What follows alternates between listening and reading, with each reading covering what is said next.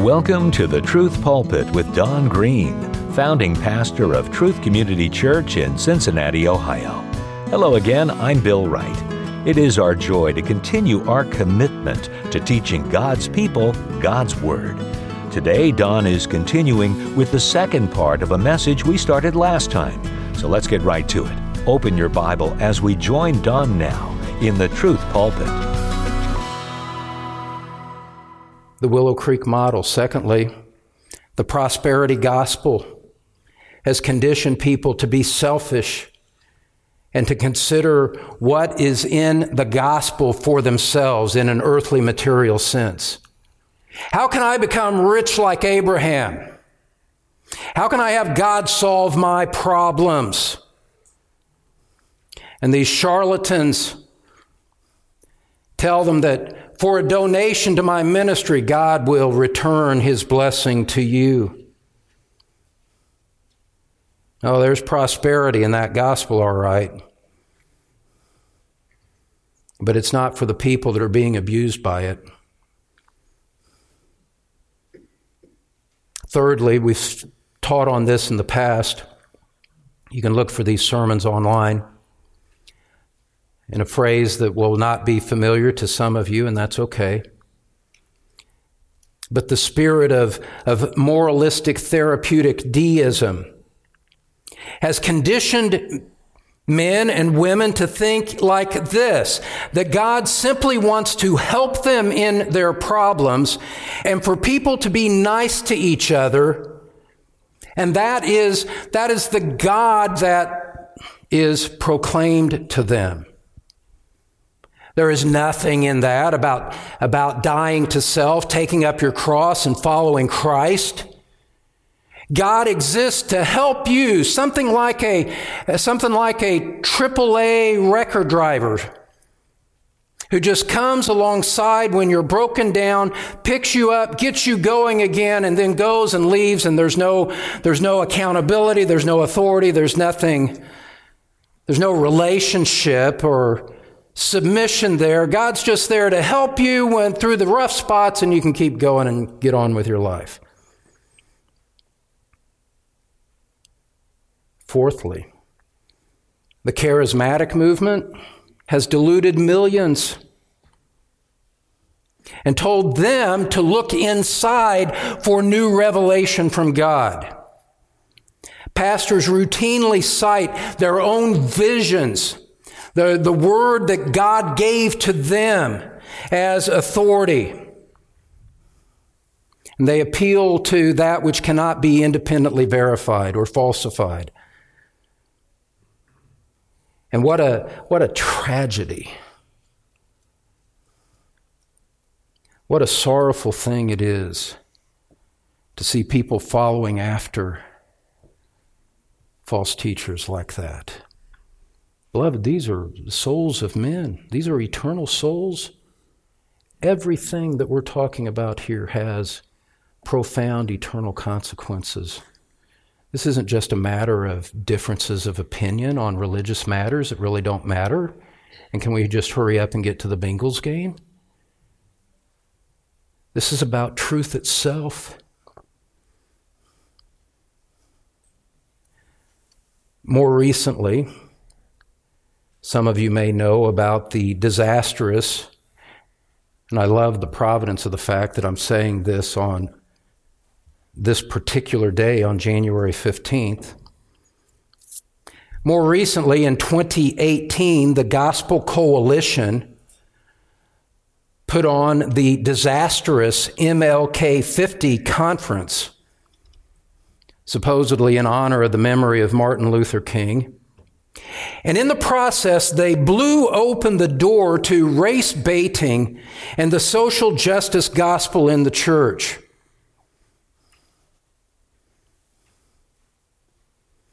In 2021, the Southern Baptist Convention elected a sermon plagiarist as its president. And then their entire leadership circled the wagons when criticism was raised against that and many called for his resignation. The Southern Baptist Convention rallied around a man who had been deceptive from his pulpit, preaching the sermons of another man as though they were his own. And not a nary a seminary president in that whole denomination stood out and called for his resignation. Then, perhaps closer to home for those that are like-minded with us, then we have our own steady stream of men who disqualify themselves from ministry on the sake of their own sexual misconduct. Beloved, let me ask you a question in light of all of these things. Come back to the sexual chaos of our age, homosexuality and transgenderism. And you look at that. Now, the church wants to say that truth matters on matters of sexuality? That's a joke. That's a travesty. Why do we, and I speak collectively, why do we as a church insist on the truth now when it is obvious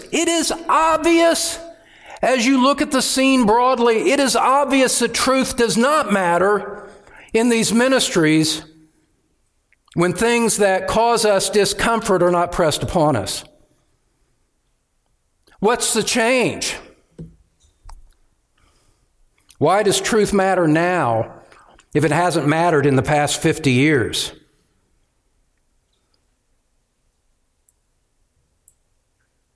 But understand something else, beloved. Understand that individual Christians are also part of the problem. Individual Christians, people like you and me, are part of the problem here. It shows in different ways at an individual level as opposed to an institutional level.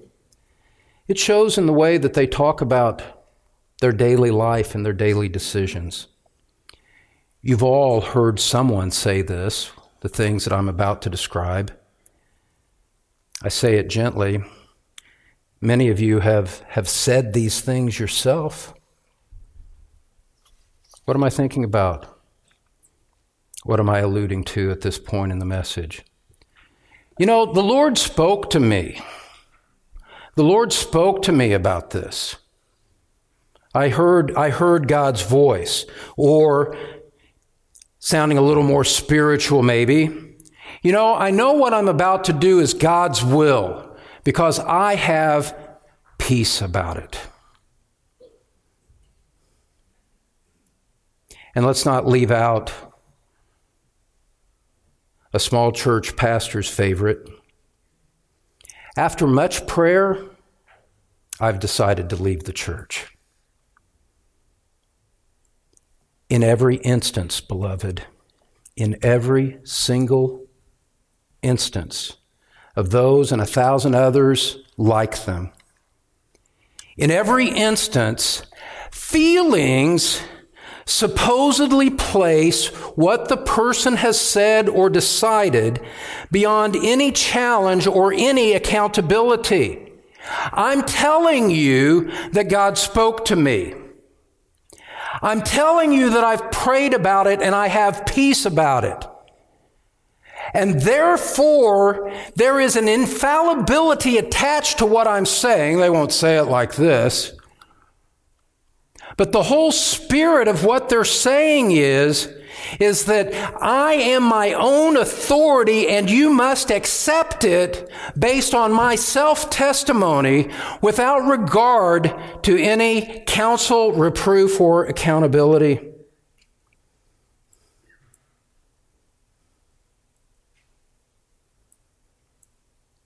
Beloved, Here's what you need to see. Here's what you need to see. When Christians think that way, when Christians talk that way, when Christians live that way, live by their subjective impressions as being the revelation of God for their lives, the will of God for their lives, this is what you must understand, is that they are operating by the power of the same presupposition as the transgender man or woman. Truth is determined by what I feel inside, and you must bow to what I say. You must accept it on my self-testimony. The Christian church that is like that is headed itself to a full acceptance of transgender ideology, because the fundamental presupposition is identical. This person tells me he's a girl because of how he feels inside, and I see that, and I see that in the media or talk to people that I know, and I get this thrown at me, and you do too. And then I turn around in ministry and I have people telling me that based on what I feel, this is what the right thing is. It's the exact same principle. It's the exact same governing presupposition, and it isn't changed by whether it's supporting transgenderism or unfaithfulness in the church. It's the exact same principle, beloved. If you can think about that and digest that and meditate on that and come to see why that is true, you've come a long way toward being a part of the revival of biblical thinking in the church today. Yes, beloved. Yes. Homosexuality and transgenderism violate biblical truth. Yes, these are things that are sins against God.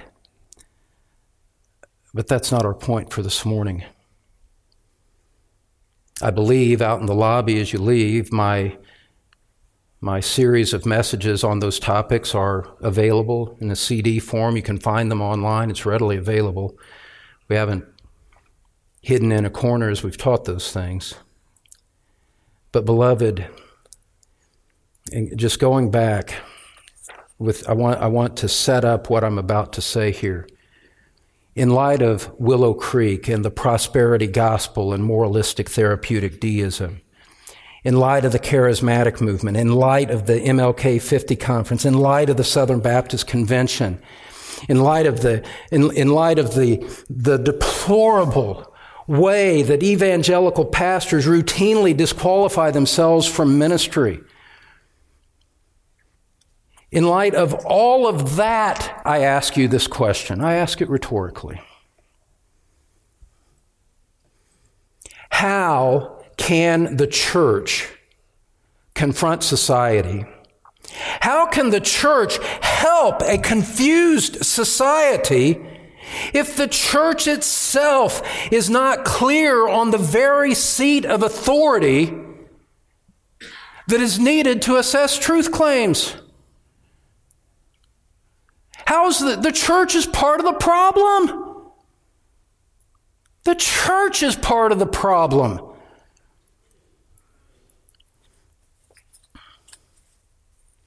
In a different context, Martin Lloyd-Jones said this. He said, "I argue that in many ways it is the departure of the church from preaching that is responsible in a large measure for the state of modern society. The church has been preaching morality without godliness, and it simply does not work. And the result is that the church, having abandoned her real task, has left humanity more or less to its own devices." End quote. When the church abandons the truth, when the church abandons the centrality of the pulpit, whether it's for entertainment or biblical counseling, or you choose whatever you want it to be. When the church abandons the pulpit, it leaves a vacuum of truth that other philosophies are going to rush in and to fill. That was the doctor's point. And the consequence on humanity is disastrous. It's sorrowful. Another author said this. He said, "To be blunt, the church has become a laughingstock with no moral authority to stand before the world and confront sin, declare Christ's lordship, and speak with any credibility about sin, righteousness, or judgment." End quote. Beloved, for you and me, this is a most serious matter that we cannot neglect, that we cannot avoid, that we cannot retreat into our own little circle and wait to die or for the coming of Christ. Listen, in 1 Peter 4:17, it says this. It says, "For it is time for judgment to begin with the household of God. And if it begins with us first, what will be the outcome for those who do not obey the gospel of God?" You see, my friends, the evangelical church, to the extent that it even stands with us on these issues, the evangelical church should not and cannot congratulate itself on its sexual ethics today. The sad truth is that the collective failures of the church are so broad and so deeply ingrained that there is absolutely no human solution for it. This challenge, this problem of our age is beyond the solution that any one man, any one pastor, any one book, any one conference, any one church can begin to address. That's especially true when we remember our final point for today, our third and final point. So we're just kind of laying out the challenge to the church today. Saw the challenge in culture, the challenge in the church. Thirdly, what I just said over these past 40 minutes or however long it's been, I have no idea. What I've just said by itself would be enough to help us recognize our utter helplessness to be able to address it. How do you change the way a culture thinks? How do you address systemic issues throughout the body of Christ as an individual Christian or as an individual pastor? It is impossible.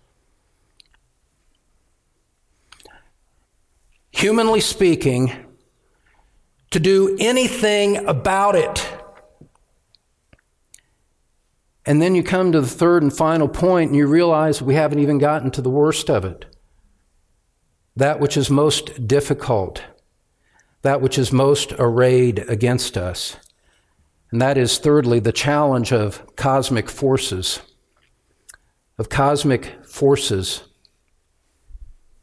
Scripture teaches us to discern things with a spiritual eye. In our day and age, and in the evangelical church, the whole realm of the satanic and the demonic is ignored as an inconvenient embarrassment. In the enlightened age in which we live. But beloved, not for you and me. We cannot go there. We cannot allow ourselves to deny significant aspects of biblical revelation and significant aspects about the world in which we, as it exists. We can't do that and be faithful to Scripture and to be faithful to the Lord Jesus Christ, who loved us and gave himself up for us. We have to get our truth from Scripture. And when we do that, what do we see? What do we find? We find that the Church of Jesus Christ has an arch enemy. In the language of Revelation, he is the ancient serpent who is called the devil and Satan. Beloved, when we think about the challenge in our culture, the denial of truth and the fruit from which grows from that, when we consider the challenge from our culture, which we talked about in our first point, you and I need to remember this. We need to remember what Scripture says about the supernatural, unseen reality of the entire situation. Scripture says the God of this world has blinded the minds of the unbelievers to keep them from seeing the light of the gospel of the glory of Christ, who is the image of God. 2 Corinthians 4:4. Scripture says that the men of this world are following the course of this world, following the prince of the power of the air, the spirit that is now at work in the sons of disobedience. Ephesians 2:2. Scripture says that unsaved men are captured by the devil to do his will. 1 Timothy 2:26. Scripture says that the whole world lies in the power of the evil one. 1 John 5:19. Beloved, it's breathtaking. It's sobering is what I mean by that. To start to connect what we see in culture with what Scripture says about the forces at work in the world. The challenge of our culture is a visible effect of the invisible force of Satan himself.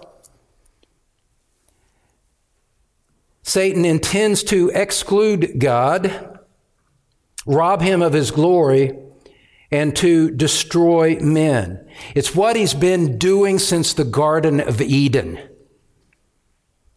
when he misled our first parents. They disobeyed God and the fall ensued. This is what happens. There is a satanic element to this. Our philosophical environment around us in our culture, that philosophical environment is the merchant of death from Satan himself. No one can find truth in Christ. No one can find salvation from sin. No one can even think rightly. You can't even think rightly in this philosophical environment. People can't even process and interpret the gospel properly, Scripture says, because their minds have been blinded by the devil. Now look, either we believe Scripture and accept that as true, or we're so proud and embarrassed to talk in those kinds of terms that we neglect it and deny Scripture in the process. There's a satanic, overriding, demonic dimension to what we're dealing with. And by definition, it is supernatural. By definition, we are mere natural men without the power to resist, overcome, and defeat it. Non-Christians, individually, if you're not a Christian, what I'm about to say is true of you personally. And in our decadent culture, it's true on a broader level. Non-Christians are slaves to a power greater than themselves. Jesus said, everyone who commits sin is a slave to sin. He looked at his age in the first century and he said, you are of your father the devil. He was a liar, a murderer from the beginning. John 8:44. Beloved, any full, proper, right assessment of the spirit of our age has to start right there.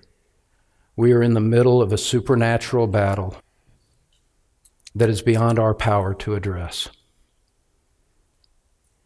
We must not ignore the influence of Satan or his schemes as we consider these things. The Apostle Paul said in 2 Corinthians 2, we are not ignorant of his designs. The biblical thinker, the biblical Christian, has to contemplate this, see it from Scripture, and let that drive the way he views the world around him. But beloved, it's not just the influence of Satan in culture.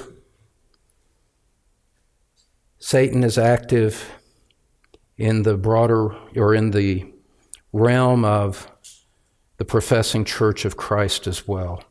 What did the Apostle Paul say in Ephesians chapter 6?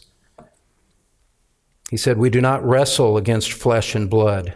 He says this as he writes to the church which was chosen before the foundation of the world in Christ. To that body of people, that body of believers, he says, we do not wrestle against flesh and blood. In other words, it's more than what we see and observe with our physical senses. We do not wrestle against flesh and blood, but against the rulers, against the authorities, against the cosmic powers over this present darkness, against the spiritual forces of evil in the heavenly places. Ephesians 6:12. The Apostle Peter said, your adversary, the devil, prowls around like a roaring lion seeking someone to devour. Beloved, do we believe Scripture or not? I'm asking a simple question.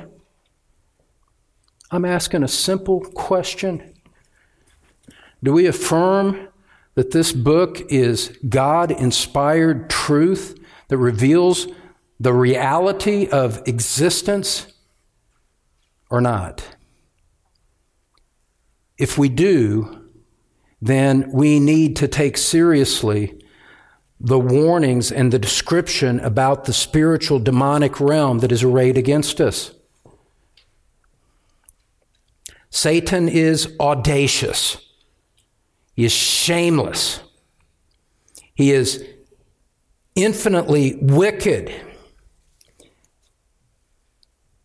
He is supernaturally powerful, not omnipotent, but supernaturally powerful. And as you read Scripture, you see his influence affecting and undermining the church. In the Gospels, you see him tempting Christ. In Matthew chapter 4, our Lord alone being the one who successfully resisted him at all points. It was a lie of Satan to Ananias and Sapphira that brought judgment into the early church in Acts chapter 5. Peter said, why have you listened to the lie of Satan and lied against the Holy Spirit? When you read the book of Revelation, chapter 2 and 3, you'll see Christ speaking to 7 different churches of the first century day. And in those chapters, you will find Christ explicitly identifying the opposition and influence and effects of the devil's work in the churches of Smyrna, Pergamum, Thyatira, and Philadelphia.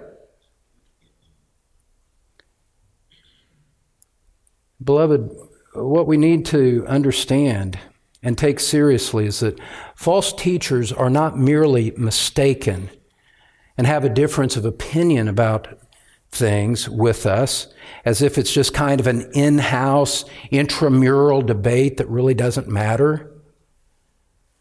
False teachers are mouthpieces for the enemy of our souls. False doctrine is not an innocent matter. It is deadly poison. False teachers are servants of Satan that are leading men to hell. And it's not easy to identify them. It's not easy to recognize them. The realm, our vulnerability to deception in this realm has no measure. Paul said in 2 Corinthians 11, said, even Satan disguises himself as an angel of light, so it is no surprise if his servants also disguise themselves as servants of righteousness. There are two ways to verify the truth of this satanic realm in the church. One is to see Scripture and to take it seriously, and secondly is to see the effects all around us. You can begin to see why Scripture commands us to be discerning, to know the Word of God, to be like the Bereans in Acts 17, to examine the Scriptures to see whether what you're being told is true or not. But beloved, here we are on the brink of a new year. Here we are, God having placed us in an environment like this. And what do we see? We face philosophical challenges from the culture. We face the challenges of false teachers and false movements within the professing Church of Jesus Christ. And we face the supernatural challenge of Satan and demons. Only a fool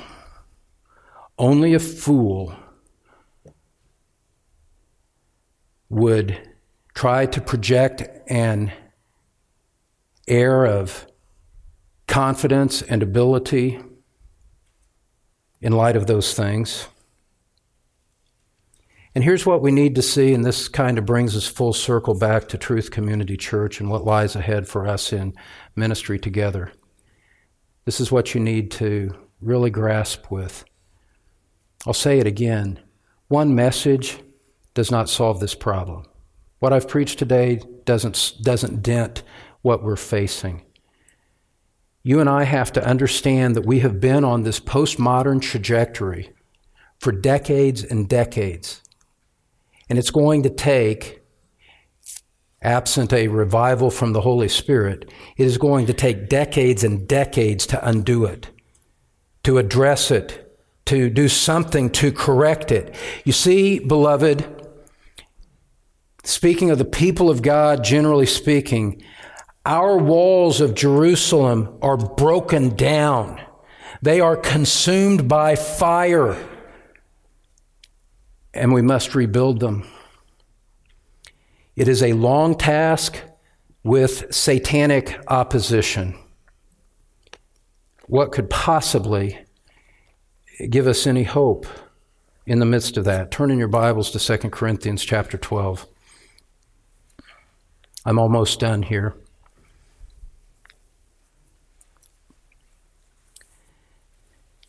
2 Corinthians chapter 12.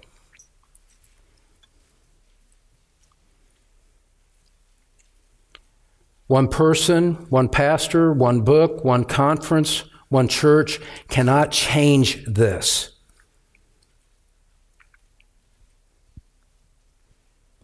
We are weak. This is beyond our ability to change the course of it.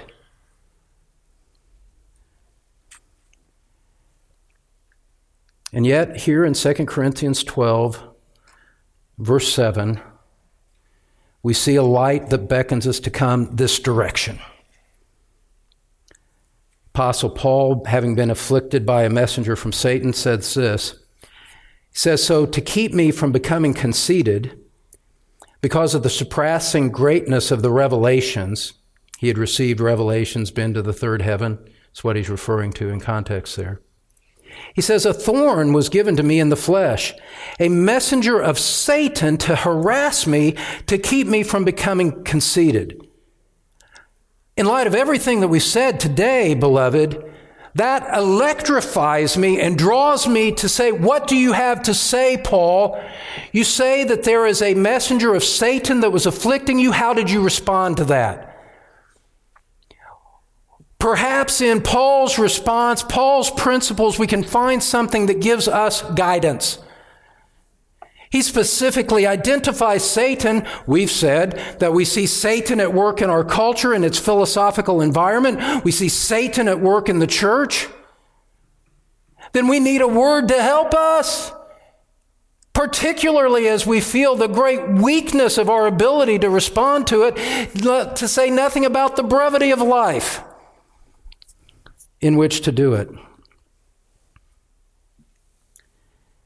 He was harassed by Satan, and what did he do? Verse 8, 3 times I pleaded with the Lord about this, that it should leave me. But it didn't leave. But God said to Paul, verse 9, my grace is sufficient for you, for my power is made perfect in weakness.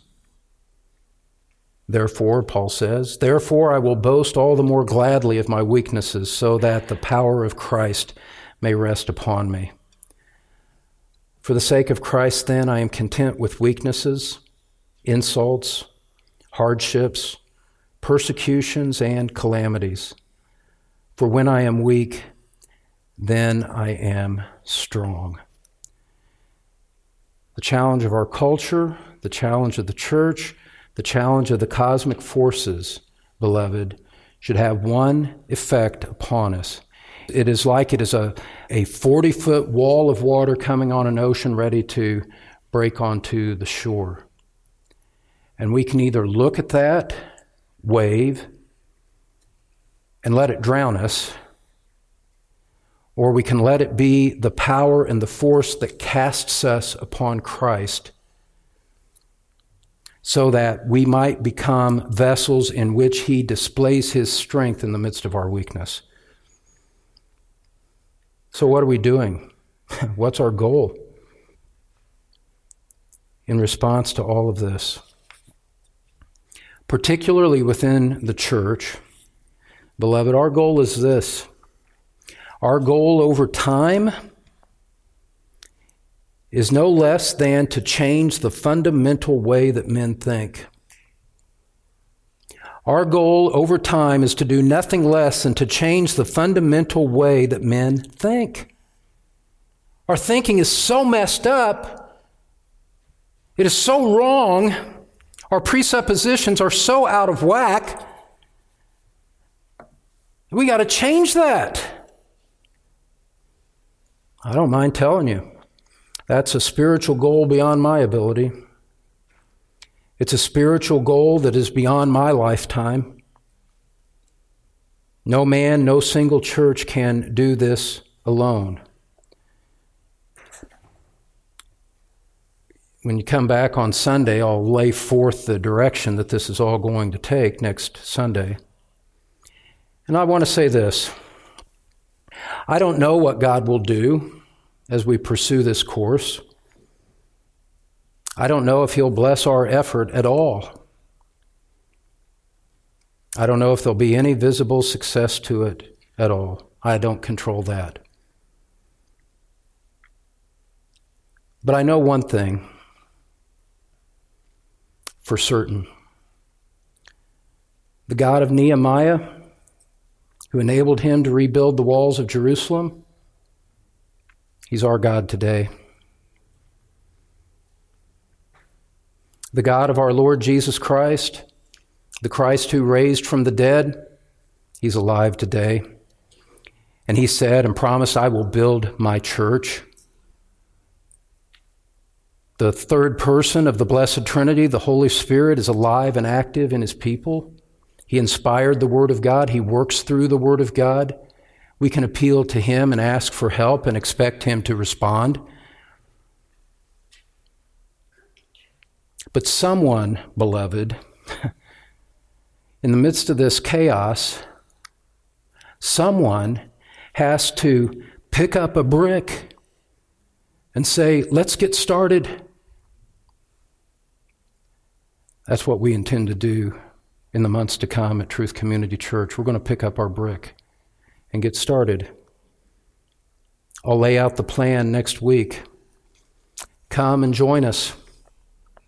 It's for the cause of truth. And truth matters. Let's pray together.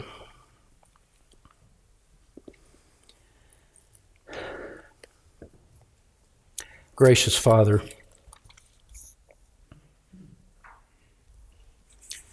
we think with the words of the psalmist in Psalm 90, our days pass away under your wrath. We bring our years to an end like a sigh. We're weak, we're mortal. The years of our life are 70, or even by reason of strength 80, and yet their span is but toil and trouble. They are soon gone and we fly away. Father, how then is it possible to even consider these matters?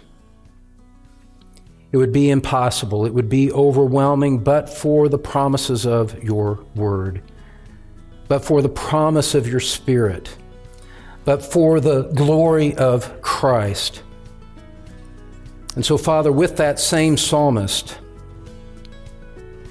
as we have tried to earnestly, soberly consider the culture and the church around us, Father, for the sake of your glory, for the sake of your truth, for the sake of the Lord Jesus Christ, we pray that you would make us glad for as many days as you have afflicted us, and for as many years as we have seen evil. Let your work be shown to your servants and your glorious power to their children. Father, as we pick up the brick, let the favor of the Lord our God be upon us, and establish the work of our hands upon us. Yes, establish the works of our hands. We pray in Jesus' name. Amen. That's Don Green, founding pastor of Truth Community Church in Cincinnati, Ohio. Thank you so much, friend, for listening to The Truth Pulpit. Join us again next time as Don begins a new message as we continue teaching God's people God's Word on The Truth Pulpit.